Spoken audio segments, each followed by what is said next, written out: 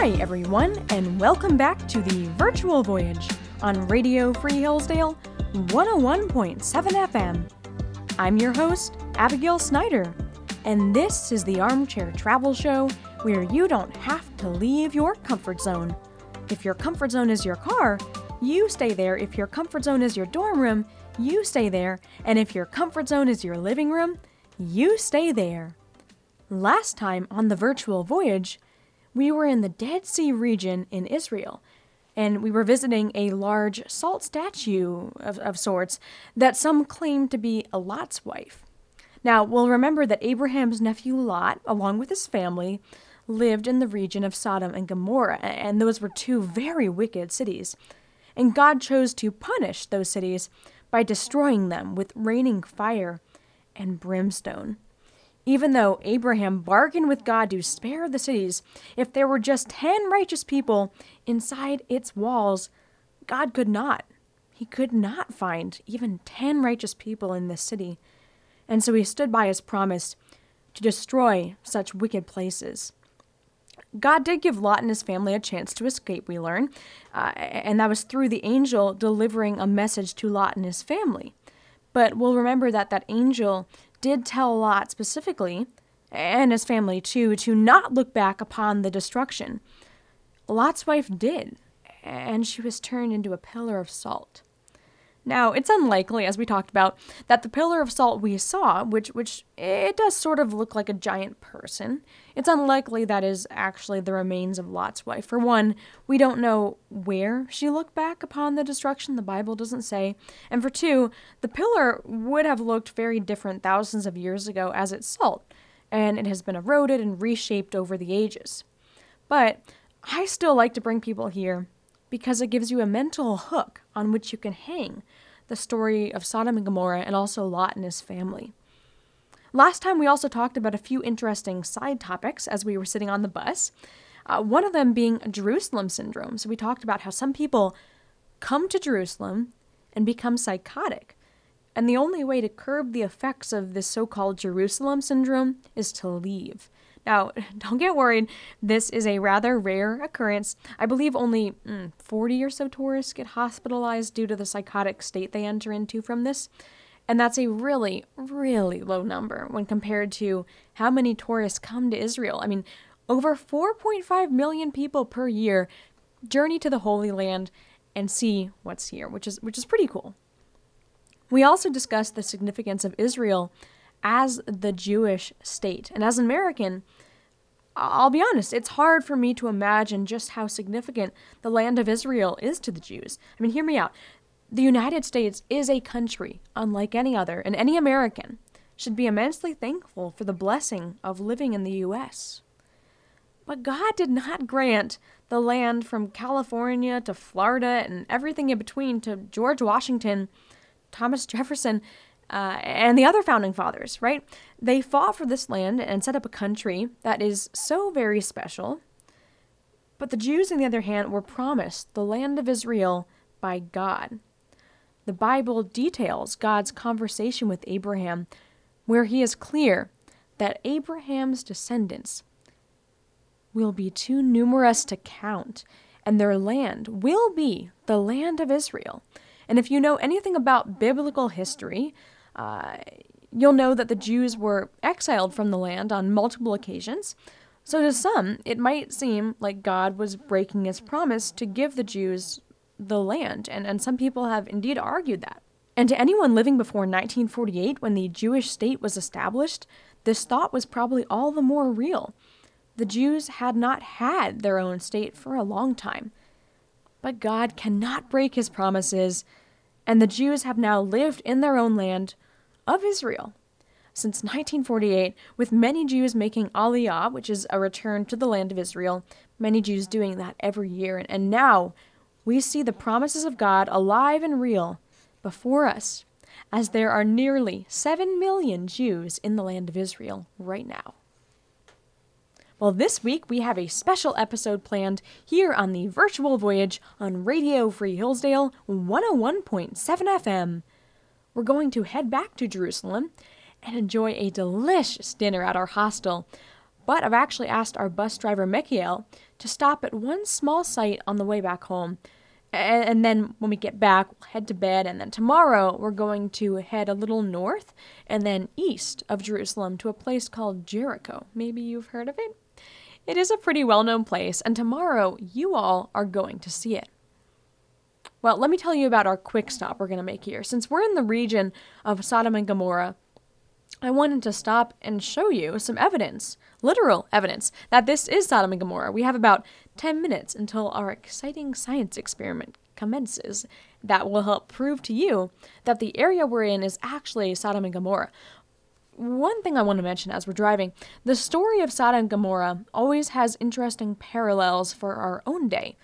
I'm sure I'm not giving you surprising news to say that we live in a wicked world. If you take a look at the news, it's obvious that this is true. I won't name off many of the gross sins committed today, but I will say that these sins are abhorrent to God. And Sodom and Gomorrah were similar. We learn in Genesis that the two angels went to Lot's house in Sodom, and they were the angels that were warning him about the coming destruction and how they could escape. And we know that Lot invited the angels to spend the night at his house, and they did so. But the men of Sodom found out that Lot had guests and went to his door saying, "Where are the men who came to you tonight? Bring them out to us so that we may know them." Lot is obviously horrified and goes out and asks them to not act so wickedly. He even says that they can have his daughters to know, but they must leave his guests alone. The men of Sodom don't like this idea and nearly break down the door to his house, but the angels rein Lot in and then miraculously strike everyone with blindness, protecting Lot and themselves. The point I'm making with this gross story is that Sodom and Gomorrah were cities of perversity. They did things that were unnatural, things that God condemned, and things that God still does condemn. These angels are very clear when they tell Lot that we're about to destroy this place because the outcry against his people has become great before the Lord, and the Lord has sent us to destroy it. God can only have mercy on a place for so long before its injustices cause him to act, and I'll leave it there. But think about the story of Sodom and Gomorrah, especially in relation to the world of today. Well, we're here, so grab your hat, water, camera, and anything else you might need for this stop. Okay, you might be looking around and wondering what this is and what I've brought you to. We're stopped off to the side of the road, and we're looking at some very chalky ground, as in our shoes and pants are turning white from the chalky residue sticking to us. I promise, chalk, it washes out. This is all going to wash out. So be brave, virtual voyagers, and walk a little this way with me. The ground is a little unstable, so just watch your step. Now, the reason we're here is because this is the region of Sodom and Gomorrah, or at least it is believed to be. Archaeologists have worked through some evidence to arrive at this conclusion, and I am personally inclined to believe that they're right. A main reason I think this is the area is because we know that God rained down fire and brimstone, also known as fire and sulfur. Keep that in mind. We know that he rained that down upon the cities to destroy them. So, wouldn't it be cool if we could literally find some old sulfur balls? I mean, it would make sense. God would have had to have used a lot of sulfur to destroy these two cities. So we should still be able to find it today, in theory. And it just so happens that you are standing on the evidence. While my biology professor might be very mad with me condoning this right now, it really is okay. There's plenty of sulfur that we're standing on to go around. Here, check this out. I just scooped up a little white ball about the size of a bouncy ball that you can get for $0.25 at restaurants. You know what I'm talking about? You may even be able to find larger sulfur balls. Now, I'm going to prove to you that these little balls around us are actually sulfur. And maybe you wondered why when I got out of the bus I brought my little on-the-go mini stove with me. It's about the size of a large reusable water bottle, so it's not going to break my back. And normally I like to boil some water with it to have tea when I'm out on the go. But I'm going to set it down and start a fire and do something a little different with it. Okay, check this out. The flames from the fire are now going. I've turned them on. And now I'm going to take this little ball and put it on top of my mini stove in a place where the flame can reach it. Whoa. Did you see that? It's burning blue. And maybe you start to smell that awful stench. Ooh, that is really bad. The flame is starting to go out now. Okay, so what was that? What we just saw, Virtual Voyagers, was a piece of sulfur burning. I'm no chemist, but I learned when I first came to this area that burning sulfur produces a blue flame. Now, we saw that. And that awful stench, well, that's sulfur dioxide gas. Sulfur dioxide gas can be really bad for us, in large quantities, however. So I promise I didn't just endanger your life or your lungs with that little experiment. But that's the evidence I needed to show you. Large quantities of sulfur all came down on Sodom and Gomorrah, and some of it is left here today. Okay, let me turn off the flame. So now you can imagine that if fire raining down from heaven didn't kill the people of Sodom and Gomorrah, at some point the poisonous sulfur gas surely would have. And of course, like I mentioned, we're fine breathing right now. You can breathe easy, rest easy. We just burn the tiniest amount of sulfur. But honestly, I can't imagine how strange it must have been to see fire from the sky coming down along with these balls of sulfur. I mean, maybe they thought it was hail coming down. Although, again, hail in the Dead Sea region, that's pretty unlikely. I mean, who knows what they thought? It was probably complete chaos as the people tried to run to safety. That's what I imagine. And maybe some did escape the immediate hits of the fire, and maybe like the immediate hits of the balls of burning sulfur coming down, but no one could have survived for all that long, especially when you factor in the sulfur dioxide gas. And God wanted no survivors from this wicked place. He decimated the region, and now this is what's left. Well, that's the quick stop. We could just keep walking along this somewhat flat area for a while, and eventually we'd hit some salt mountains. But you're not going to see much beyond that. When God destroyed Sodom and Gomorrah, although it was thousands of years ago, he really did destroy it in such a way that it was never coming back. Well, let's jump back in the bus and start heading back to Jerusalem here on the Virtual Voyage on Radio Free Hillsdale 101.7 FM. It's been a long day that started early as we left for the Dead Sea, right as the sun was rising, and now it's late afternoon. I know you all will want to get back, thoroughly showered to get all the remaining salt from the Dead Sea off of you, and then eat dinner and go to bed. Oh, speaking of dinner, I got a text from the hostel chef a little bit ago. Tonight's meal is special. Fresh, warm pita bread that you can fill with falafel and shawarma, so fried chickpea balls and then meat. He's also ordering in some hummus from a very nice hummus restaurant. Oh, and he makes a mean shakshuka, which is one of my favorite Israeli dishes. It's eggs that have been poached in tomato sauce with lots of herbs and spices. Simple but unbeatable, especially when prepared by a master like our chef. And also, you're not going to want to miss the Israeli fruit for dessert. Oh, it's so much healthier and so much better, I tell you. If there's anything that proves Israel is the land flowing with milk and honey, meaning it's a very fertile land, it's the fruit. I mean, check out the pomegranates especially, because they have a special meaning in Jewish tradition. There are said to be 613 seeds in the pomegranate, and there are also 613 commandments the Jews follow from the Torah, from the law, right? The pomegranate is a special symbol to the Jews because it represents righteousness and wisdom, since the number of seeds in the fruit is the same as the number of commandments the Jews follow. Well, everyone, we're back in Jerusalem at our hostel, and I'm going to leave you all for the night. Be sure to thoroughly wash any remaining salt off from our Dead Sea adventure, and make sure to get dinner. It's going to be amazing. And talk to some fellow tourists while you're there. I know it's comfortable to sit with our group of virtual voyagers because, okay, I'll just say it. We are a pretty awesome group, but go get out of your comfort zone. Try it for just one meal, and you may get to meet some pretty cool people too. Hello, everyone. Thank you for being so prompt this morning. I love seeing your eager faces. You know, it makes all the late nights of prepping for the next day's tour in my hostel room worth it when there are people like you all so excited to learn even when it's early. And maybe you're especially excited because I've already hinted at where we're going. Jericho. A lot of people are familiar with this place because there's a popular Sunday school story that took place there. And we'll get into the full story later, but the gist is that God tells Joshua that he has given Jericho to the Israelites, and Jericho is currently ruled by formidable foes, so that just seems completely crazy, but God says it's going to belong to you nonetheless. So for 6 days, the Israelites marched around the gates of Jericho, these big fortified gates. And then on the 7th day, all the Israelites shouted.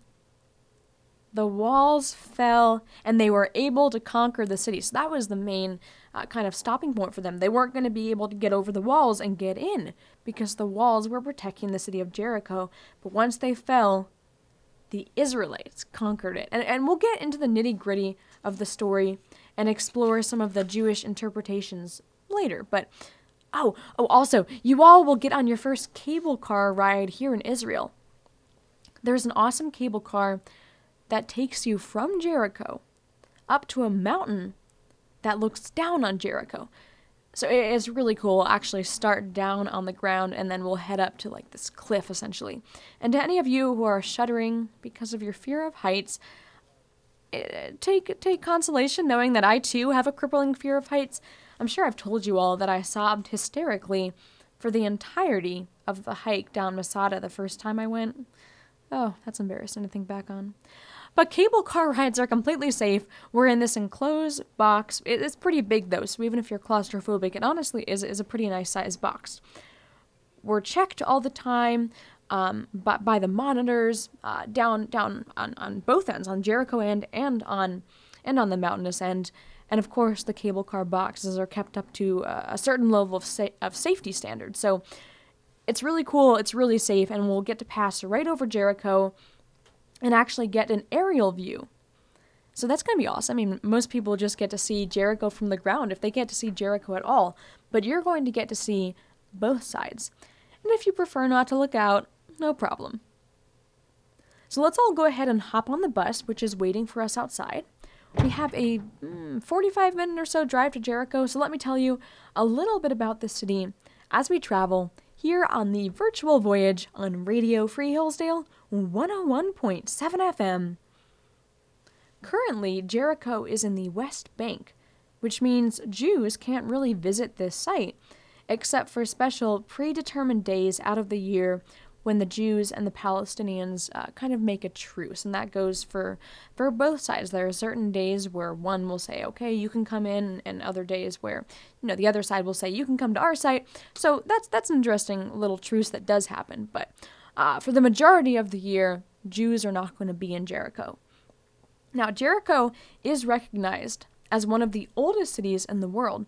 In fact, most scholars agree that Jericho is the oldest continually inhabited city on earth. So even if it's not the oldest, it's the oldest in terms of being continually lived in over thousands of years. And maybe, like I said, maybe there are older cities, but really what sets Jericho apart is just that fact that it's been inhabited for so long.